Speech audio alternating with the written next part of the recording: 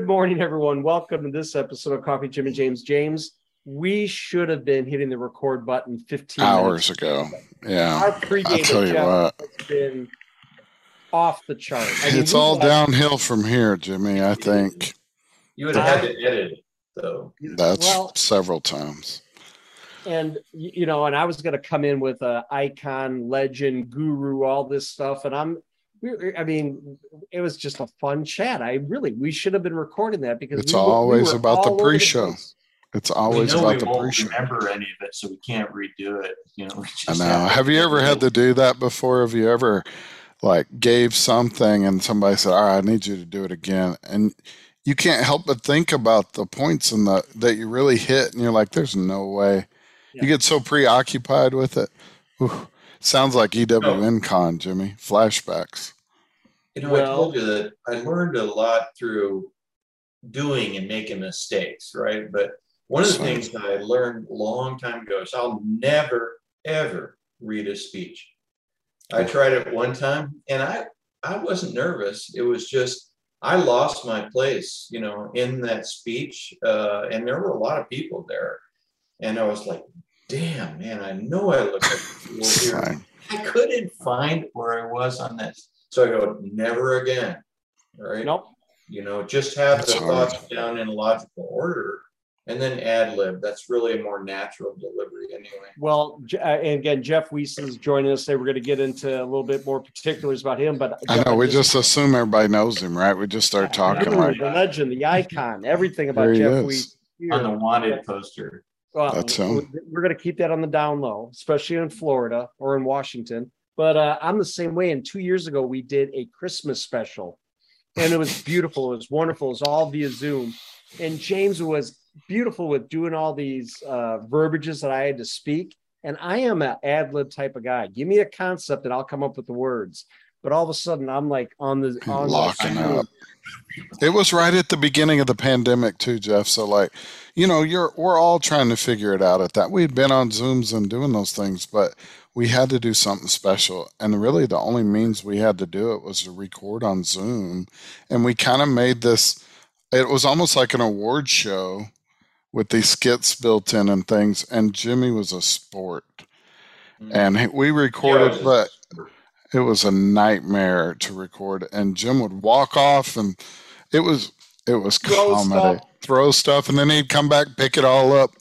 All right, let's do it again. I noticed that you guys have really professional-looking video and probably audio.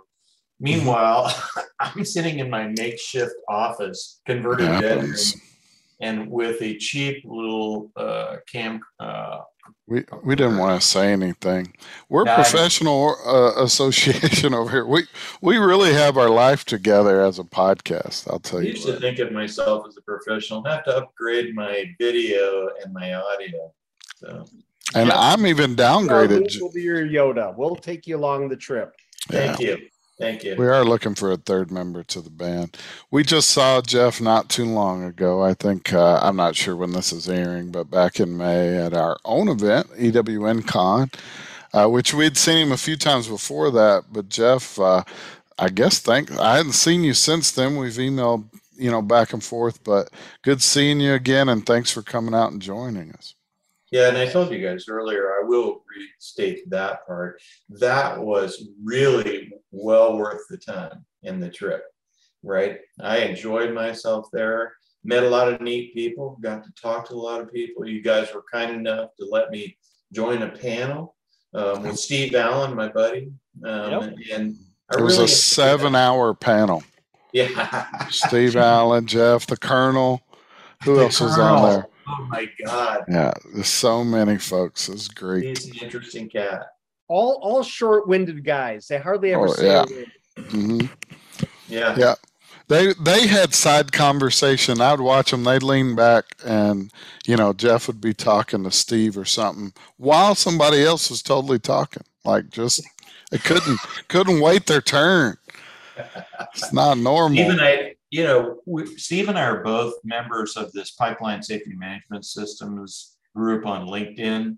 Yep. And there's an open joke in there that when they finally turn from the speaker to the Q&A thing. Who goes first? Is it Steve or Jeff? So now, like the last time was just last Friday, I just waited, and it was like a 15-second pause before I finally said, Steve, come on now. You got to go ahead, or I'm going to jump in later. Who's the head of that group? Steven? Yeah, I don't know how to say his last name. Yeah. I got to meet him at AGA this year. He's a great guy. Yeah. He is. We just can't say his last name. Wizarek, I think it's something like that. That's good. I know it's Steven. We're going to have Steven on to talk about it. You should. He and Ashley Donini, you know her? Again, I would have never tried to say her last name, but yes. I know who you're talking about. For me to say Donini. So I knew her before. She worked for a company that I sit on one of their boards. And I've really enjoyed working with those two. They've expanded that group. I mean, you guys ought to come on and actually be the interviewed instead of the interviewer. What are we waiting on? What are we talking about? Yeah, well, set it up. I can get his contact if you don't have it. Happily set it up. Look at that, Jimmy. We just made a deal. I think we're gonna trade services. Jeff, I met you at EWNCon. We talked about and maybe before that, I think at APGA last year we ran into each other. But personally myself, I haven't got to sit down and really unpack Jeff Weiss, right? Yeah. So I'd love, and I know our audience would too, just like your journey to where you're at now. Kind of, we always like to say the origin story, right? How did you get to be the superhero in this pipeline safety world? Many people that call it that, but so we don't start from the gleam in my daddy's eye. We only have like 45 minutes, I think. Yeah, so. Don't start at that point. Accelerate a few years. Yeah. It's funny. We were talking about our kids earlier, right? And I'm saying, like, you try to coach your kids. Like Jim was saying, you try to transfer knowledge from all the mistakes you've made and say, God, I just hope you don't make those mistakes, right? But they won't want to listen. But I think that to answer your question, life is like a river, right? Unless you're really actively moving, you're just going to go where it takes you, right? And it's random sometimes, right? You may end in a really good place, you may end up in a really bad place. But I think I just went along the path that said, hey, I need to go on to college after high school, very active in sports in high school. And I wanted to go to the Berklee School of Music. I wanted to be a musician. My parents hated that idea. And despite the fact that they weren't paying for college and I paid for it for 10 years afterwards, I acquiesced and I went into what they call a pre-med program. I was ready to go to med school when I graduated from a place in Iowa. Hold on. Don't go any further. I want to know first what type of musician. What were your aspirations? Okay. Guitar, but all kinds of influences, from jazz to Jimi Hendrix, you name it. Love it. Anybody who's got talent with a guitar, I like. Okay. That's awesome. Second question is, then as you made the other choice, what type of medicine? No, it was a pre-med program, so it was before you specialized. I actually was accepted to med school, but I was too idealistic, and I interviewed 10 doctors as a project in my senior year. I didn't find one of them that really liked their job, and I was thinking to myself when I was graduating, like, hell, I don't want to do that. I'm going to go into debt forever and then come out and not like my job. What a fool. I would have been retired a long time ago if I had followed that path. But as it went, I just went along. I narrate this. It's got funny, we can talk sometime more casual about some of those paths, but took me on eventually on a sailing trip, met somebody, the captain of this boat that I was the boat boy for. He paid all food, all drink, all expenses, but no money, per se. But he asked me after we finished sailing from New England down to Key Biscayne in Florida. He said, "Hey, you know, the wife and I really enjoy having you here. Why don't you sail with us into the Caribbean for the winter?" So mistake number one was not taking him up on that. I should have gone sailing in the Caribbean. I don't know what's happening right now. I thought this is really like an origin story. It sounds like a superhero story. Please continue. Yeah, but it was anyway. I'll make it shorter. He talked me into going back to school because I said, you know, dude, I got to get serious about this.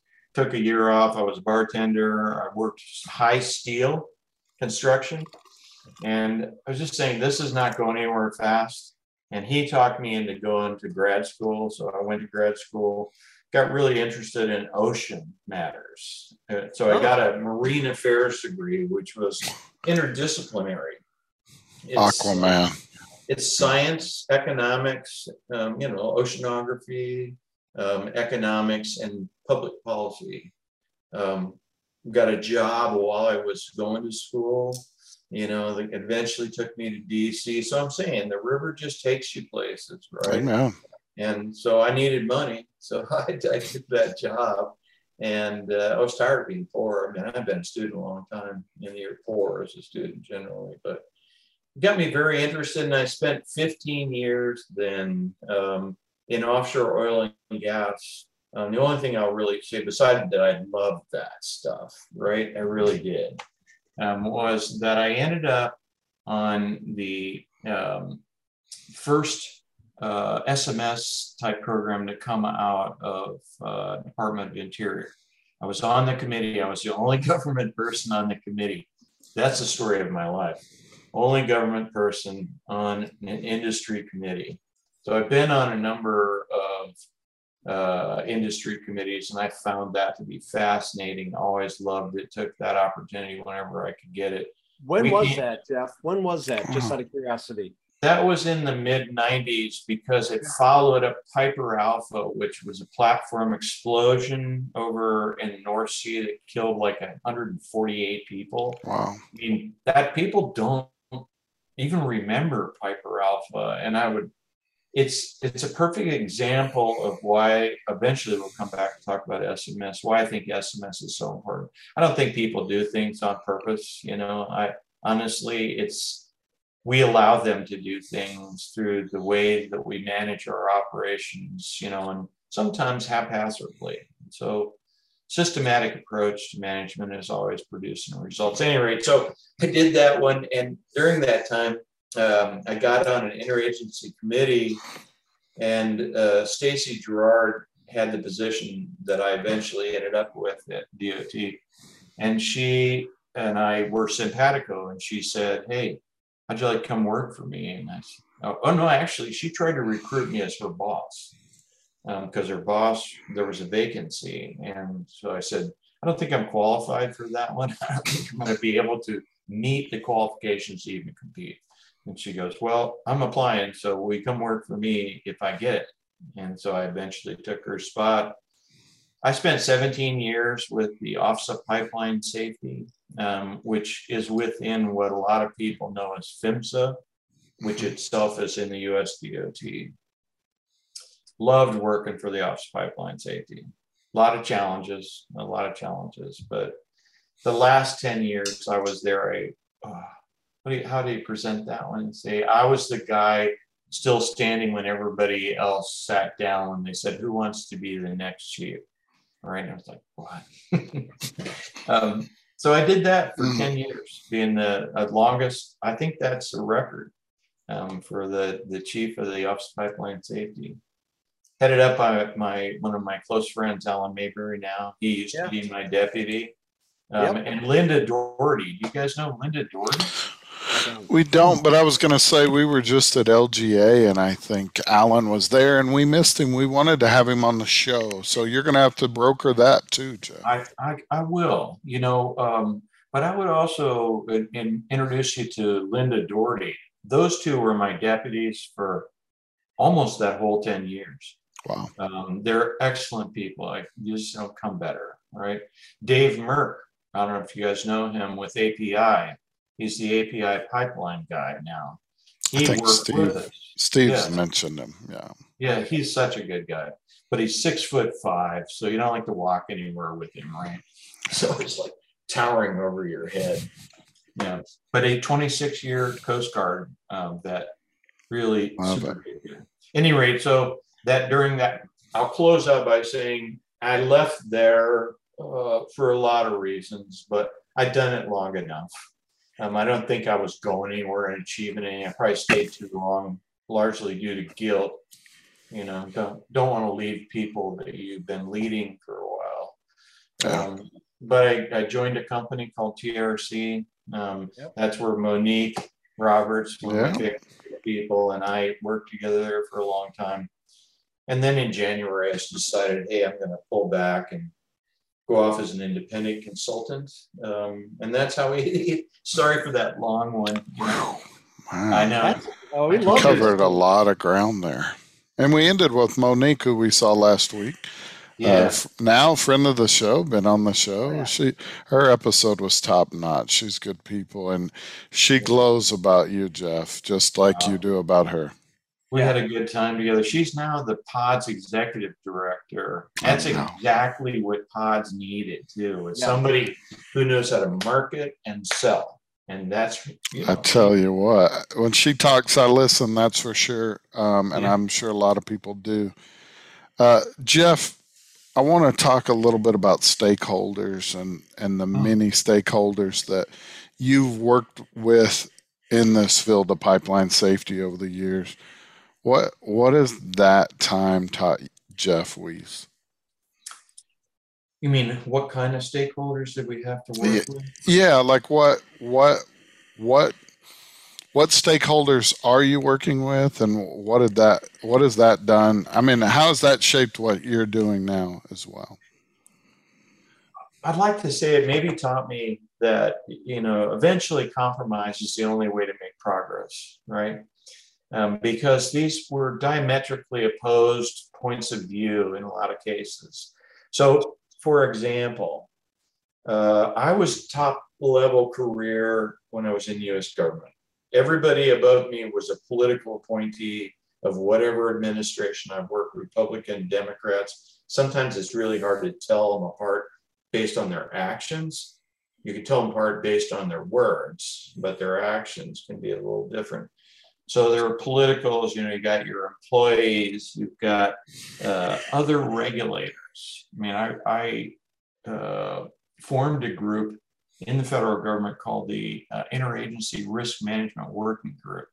We had the Nuclear Regulatory Commission on there. We had the U.S. Department of Energy on there. We had NTSB. Two of the chairs of NTSB sat on that group with me.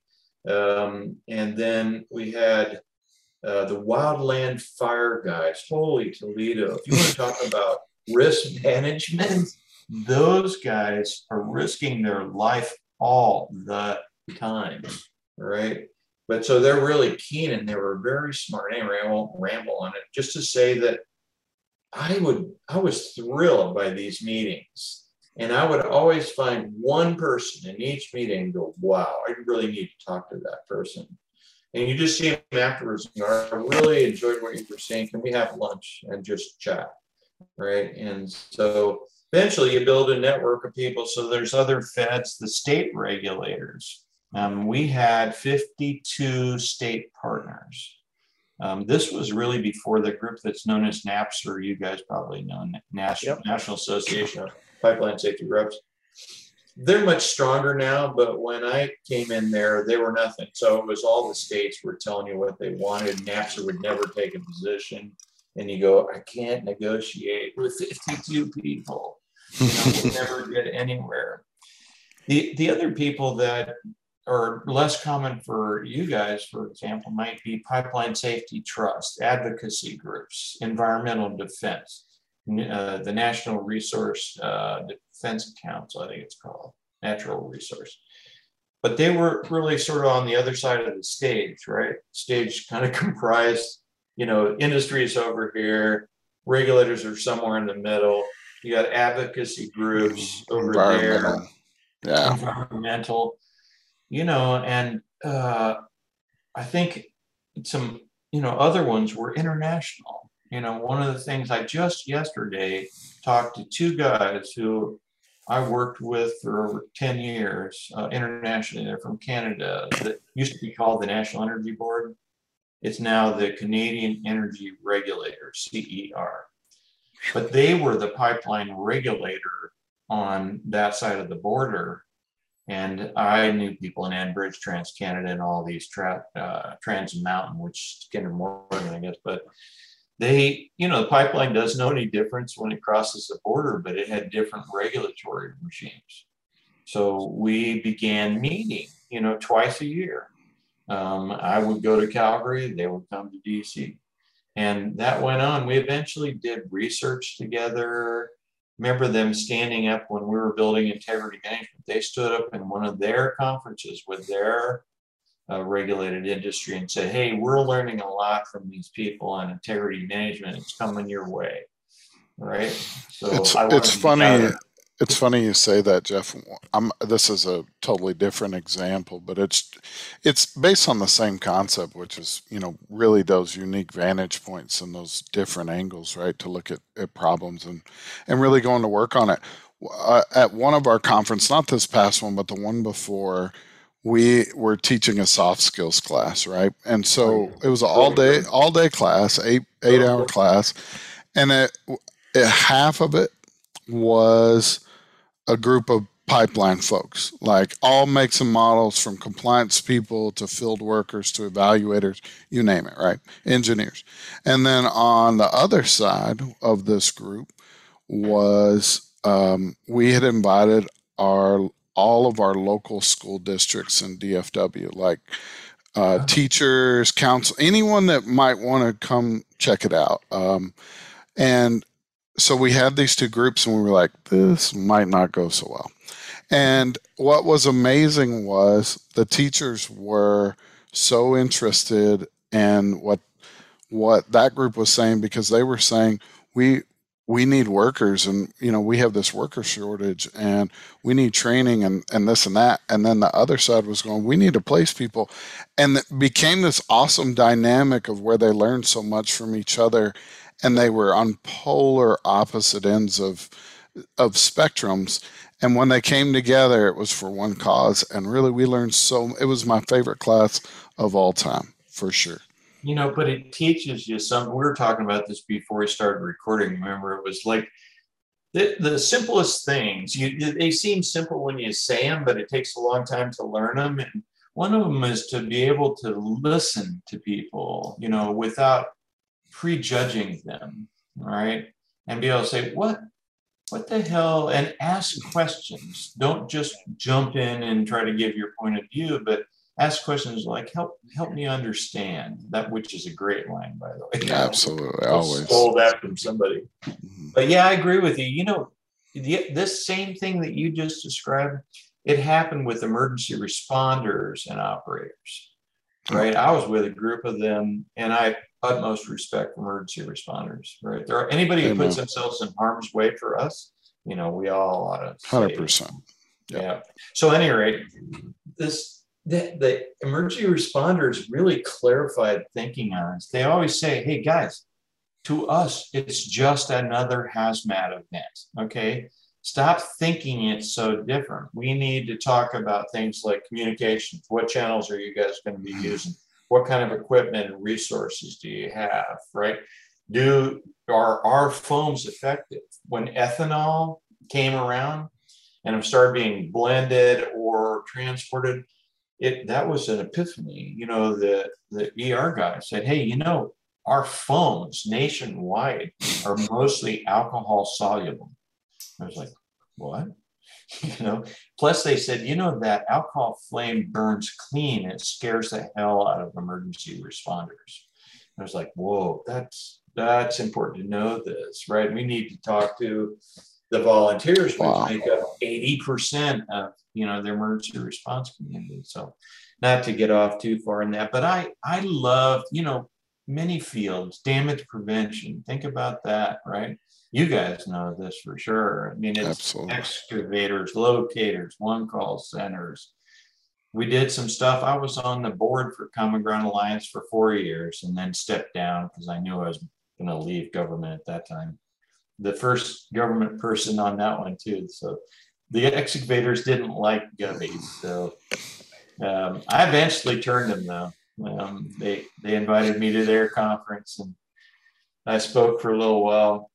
And one of the other board members was there and he was an excavator. And I always conclude with, now, this is the fun part. You guys ask whatever you want, right? I'll tell you if I don't think I can say that, but I'll try to answer if I can. Nobody would ask a question. So eventually this guy who was on the board with me stood up. He was a big excavator from Louisiana. He stood up and he said, he's all right, guys. I know him. You can talk to him. And then the hands start going up. And then it means you're accepted into that group again. Another lesson, right? Go with a friend. The recovering regulator, right? That what Steve always says, I'm a recovering regulator. Yes. Yeah. He does. James, I got an important role. Oh, go ahead, Jeff. Go ahead. I love listening to you, brother. I mean, honest to goodness, I'm sitting here and every question I have in my head, you are pinging on all this stuff. I mean, you guys are such flatterers. Hey, I told you, if you'd allow me, can I lay out what I was talking about before I started recording this business about I've been wrestling with this kind of chain of thoughts to figure out where's it going, and one of the things we were talking about, and again, I know you know these things, so I'm just talking about anybody else who might be listening to see if it makes any sense at all. So I welcome feedback. But I've gone places like when my kids were really small and in high school, I'll go into school and I talk to kids and I'd say, hey kids, let's talk about energy. How do you use energy? And they're like, what? What? And I go, well, does anybody have a light switch in your house, right? Yeah. Do you drive a car with your parents or you, right? Do you ever fly anywhere, take a train, a bus, whatever? You eat food, which is delivered by trucks that are burning this stuff.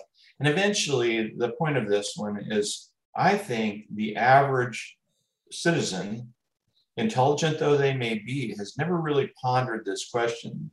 Like, hey, how freaking dependent am I on energy and where the hell is that coming from? They just know they want it as cheap as they can get it, and they want it to be reliable, right? So they freak out when gas goes to 5, meanwhile in Europe it's probably about 8, right? So and they've been used to that forever. So anyway, so the first point of it was, I think the public's generally not cognizant of their dependency on energy, and therefore everything from this point forward becomes a discussion about the costs of pipelines and delivering energy reliably, cheaply, safely. It becomes a cost-centered debate. So for example, one of the things I was mentioning to you that I was stunned. I think I told you at Energy WorldNet, I did a little bit of research by Energy Information Administration and U.S. Department of Energy, probably the most neutral source you can find. They released a report just a few days ago, and they said last year, primary energy production, 79% of energy produced in the U.S. was fossil. That includes coal, but I know coal has really been going down. So it's mostly oil and gas, right? 14% was renewable, and it's been growing, which is really good. And I think we talked about this before too. We all have to embrace renewable power. We've got, no doubt. I'm not a denier. I believe we got change afoot, and we've got to get with it. So only 7% is nuclear. Nuclear has been kind of going down really slowly for a long time. On consumption, and this was what we talked about at Energy WorldNet, was that the bulk of our energy that we're consuming, you, me, anybody, lights, everything. They don't think about oil and natural gas when they think about lights or their computer, the internet. Oh my God, take the internet away from anybody and they freak out, right? Right. So, they do it 1-to-1, and I say they 6 years ago, this could have been me, is what I mean. I very well could have been in that demographic. But if, for instance, if you mention natural gas, well, I don't have natural gas at home. Right. I'm electric. They Right. have, No, that's what yeah, right. That's the yeah. 1-to-1 for most people is, well, I'm all electric. Oh, Yeah. okay. Except for, burning gas at the burner tip at your house is absolutely the most efficient way of using gas. Absolutely. Right? No And doubt. power gen is not all that efficient. I mean, it's like lose so 60% much. lost or 60%. Yeah, I mean, you lose crazy number. Yeah, it is. It's almost like 60%, both in the generation and transmission through the grid. So, anyway, I think we're all heading there. The point I wanted to make on that one, besides the fact that people take energy for granted and it's like a birthright, was that we're dominantly dependent on fossil fuels and primarily oil and gas. The other point that I was thinking about was that pipeline projects I've been associated with, and I'm sure you guys too, have been canceled. Yep. Right? They have, because of opposition. The opposition is galvanized by social media, you name it. The news loves a negative story. So nobody says, hey, by the way, we're going to kill this project, and here's what it would have delivered to you for how many years. And so now we're going to have a hard time making up for that. So I worry about the fact that we're turning down so many major projects that would have provided energy while renewables are finally getting to a place where they can, take these hard. And wouldn't you say, Jeff, and I think we might have talked about this before, we may have mentioned it in Dallas when we were together, but energy is almost like a 401k portfolio. You don't put all your stuff in one basket. Energy in the world, or let's do the micro, the United States, I'm for hydro and solar and wind, but I'm also for natural gas. I was in New Orleans. There was a lady sitting next to me at Drago's who had the end fossil fuels. So she wasn't with our group, okay? But she's eating charbroiled oysters. Which are so good, by the way. So good there, aren't they? So good. And they're 20 feet ahead of us on a huge natural gas grill. Of course. That's the only way you can do it. And I'm like, and she was dying. I'm like, what? That's fine. But let's talk about those oysters some more, though. Yeah, no kidding. Go to the Acme in New Orleans. Acme's good. Drago's is good. Oh yeah. I know that. Is that the one right across the street? No, it's at the Hilton, but there's also one in Metro. Riverside. Yeah. Well, at any rate, so that the last point in that whole dialogue, was that because of all those things, because we're going to need it. We're going to need it for decades, right? We're going to need the energy provided by oil and natural gas for decades. Now, hopefully we ramp up faster on renewables, right? But we can't bank on it. So that means to me that we're going to have to rely on existing infrastructure probably longer than people had intended, right? And so that puts the pressure on the operators to do a better job of really doing risk management. That most of my career has been involved in risk management. Monique would laugh if she hears this because I've said it so many times, but it's a simple thing, risk management.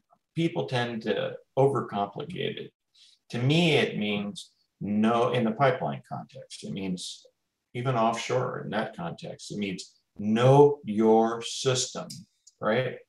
Know what you know and know what you don't know, right? So you can make conservative decisions.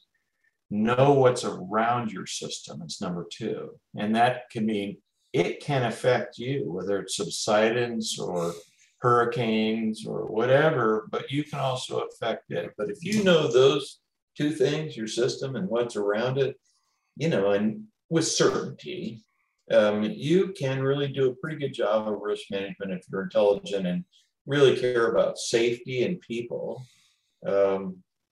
So at any rate, I think that's where we're at. I think we're going to have to rely on this existing infrastructure even more than we may now, right? We'll probably run into capacities. And some of it's old. Like I rarely use a name, Oh. You can edit it out later. No, I'm just kidding.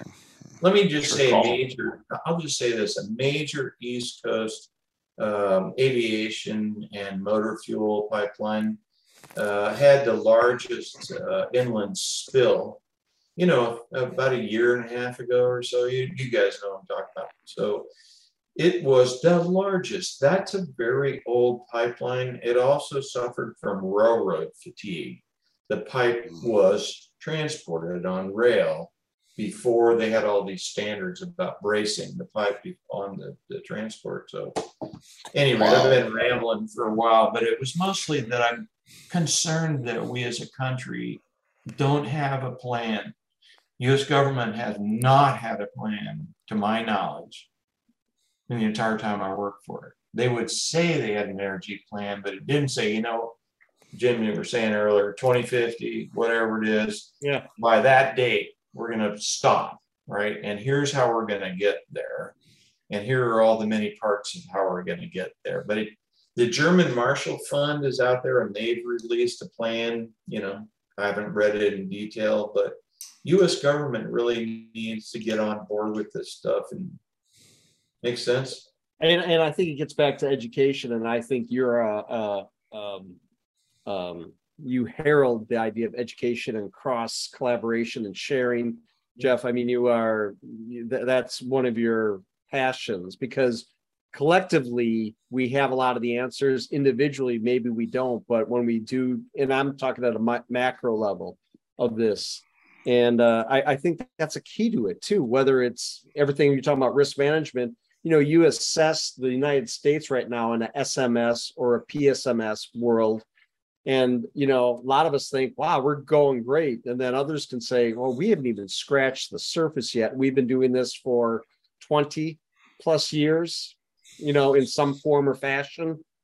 I mean, what would you go ahead, James? Well, I was just going to say, this is a new concept to me, or was a new concept to me about the time I met Steve Allen when he came on board with us. And so I've told other people as well. I think I just said it to Monique last week, was that I learned a lot about pipeline safety and stuff through his PowerPoints, because I worked with him to make them look better, because, he's Steve. And we love him. No, I'm just kidding. But he came to me and was like, I need your help. So we worked together, and I learned a lot that way by just osmosis and being around Steve. But how he does. Is there any advice, Jeff, for those that are, this was my point, I remember telling Steve one time, as I said, why are y'all still going out and doing PSMS 101, And I was like, people are tired of hearing that crap. I want to hear it. And he goes, because there's still some people out there who've never heard it. and I laugh about it, but I would be at a show listening again for me the 100th time, and somebody would have that aha moment of, I got to get moving. Yeah. I think that starts with that. So I was a regulator, right? And I'm recovering like Steve Allen. Like Steve. Yep. Yeah. Amazing. I know a bunch of you. Yeah, that's why we always hang together in case anybody's looking for us later. We can, we got two of us, but it used to irritate me. I actually threw two vice presidents out of my office one day when they'd had a nasty accident. They'd come in to explain what was going on. And they kept saying, don't worry, we have a culture of compliance. And they kept saying that phrase until I eventually said, time out. If that's the best you've got, you need to leave and come back when you want to talk to me about performing, right? Compliance is not safety, right? It is a negotiated outcome. I lived that world, and I negotiated a lot of those rulemaking. The regulator doesn't set the bar that says, this would be safe if we did this, but oh yeah, by the way, we got to pass cost benefit. We have to argue with the industry. We got to argue with the states. We got to argue with the advocates. You would negotiate and get to a place that people are willing to sign off. I'm proud to say when I was there, we never got sued on rulemakings. But that was because we negotiated an outcome. And so some people will say, you didn't go fast enough. And I go, guess what? We went progressive, you know? We would shore up our ground underneath us and move ahead. You know, you can't always... Direction's more important than speed, right? Yeah, well, progress is what we really ought to live for. We talked about that too earlier. It's like, man, I loved working in damage prevention. There are so many different people in that and so many different perspectives. If you're open to listening to it, you know, you can usually craft a statement. You got to ask, what's in it for them? You know, because they're thinking, what's in it for me? You know, right. So you might as well think about what's in it for them. The only people I really couldn't figure out, I tried, were the locators. You know, I mean, I could figure out. Well, I wanted them to do a better job, right? I wanted them to move to new technology, electronic white lining, all this stuff, right? This was a long time ago. And yet I was trying to figure out how do we get them on board? How do we get the telecoms on board? You guys know this. Still, they're terrible. They go through drilling for fiber. They're constantly drilling underground, and you know, it's a fast job. You know, it's not paying that much. They got to make speed, so they think it's cheaper to fix it, right? So anyway, if something happens, it's cheaper to fix it. Right? After the fact. So I'm sorry, you know me, it's like I got distracted. But the thing on SMS was it's not mandated. Right. In fact, that was my policy. That I was on that 1175 or 72 committee and did not want to do that because I always felt that if the operator didn't want to do it, it didn't really matter. And it was just extra paper and a waste of money. Right. So you got to want to do it. And so to answer your question, I think there are a lot of operators who just really don't want to do it. They got enough other things to deal with. I'd love to sit down with any one of them to say, brother, you can make money on this. Amen. Honestly, that was true offshore too. You can make money on this. Your insurance companies will think it. Your employees will feel more invested in your company. You guys focus a lot on culture. I'm very thankful for that because very few people think about the role of culture and the success of an organization, but I would say culture is king. Culture is king. What do they say? Eat strategy for breakfast every day. You know, that one's tough, but that is what they say. That is what they say. Jeff, I've seen that before. We could do this all day, really. I mean, we have done it all day. It's just like that. It sneaks away from us every time. But Jeff, we've been asking everybody a different question, and we had you at EWN Con, and you got to answer our Be Brave question. In fact, you talked about that a little bit earlier in the pre-show. But what we're asking people is, I guess it's not really asking, but we kind of have a philosophy with the show of giving it all away, right? We can't take it with us. You've talked about it in different ways, different aspects of your life along the way. If you could give it all away right now, what advice could you give our industry, our people, anybody coming up, whoever? What would that be? You know, you guys are good at these surprise questions at the end of the day, you know what, the older I get, we were talking about that earlier too. You know, when I started out, I was young, I was kind of cocksure. I knew what was going on, right? I was really informed. And I said, the older I got, it's somebody else's line, I don't remember who, the older I got, the less I think I knew for sure. But I think that is sort of the beginning of wisdom, right? It's like understanding. What's that? Realizing that you don't know? Yeah, well, realizing you might not have a perfect handle on everything, which allows you to be open enough to learn, right? And I think that that supports, well, to answer your question, James, I would say that all of us should have a goal of living a happy life, right? What makes you happy, right? And it's like, the old saying is like, when you die on your deathbed, what are they going to say? What are you proudest of having done, right? Yeah. And it's probably not going to be, I was in the office really late every night, but it's true. I was, and so I think I'm getting perspective the older I get, and I'm able to coach and mentor, whether it's, I had a kid that with TRC, I was mentoring, I really enjoyed that. Giving back, that's your giving back, 100%. mentoring somebody else, take time to invest in somebody, right? And help them out. Right? I like that. That's good. I got to be honest. Jeff, and I'm not, we're friends, but your stories, your wisdom, your experience, your knowledge, just hearing all that, I could sit here for days. It's the coffee, really. It's the coffee. It really is. He'll fall off a cliff here in a couple of hours. Have to be a nap after. Hit that caffeine. This was the peak, Jeff. It is. I'm not kidding. Your story and hearing the whole breadth of it. I'm not kidding. You're like a superhero in our industry. So appreciate you. Sure. Definitely not. But I enjoy talking to you guys anyway. So whether we're recording or not, fun to talk to you. Jeff, thanks for joining us today. Absolute pleasure. No, thank you guys. We look forward to many more discussions on or off the air. Anytime. Either one. Anytime. Next time, Jeff, you have to pick a guest to come with you.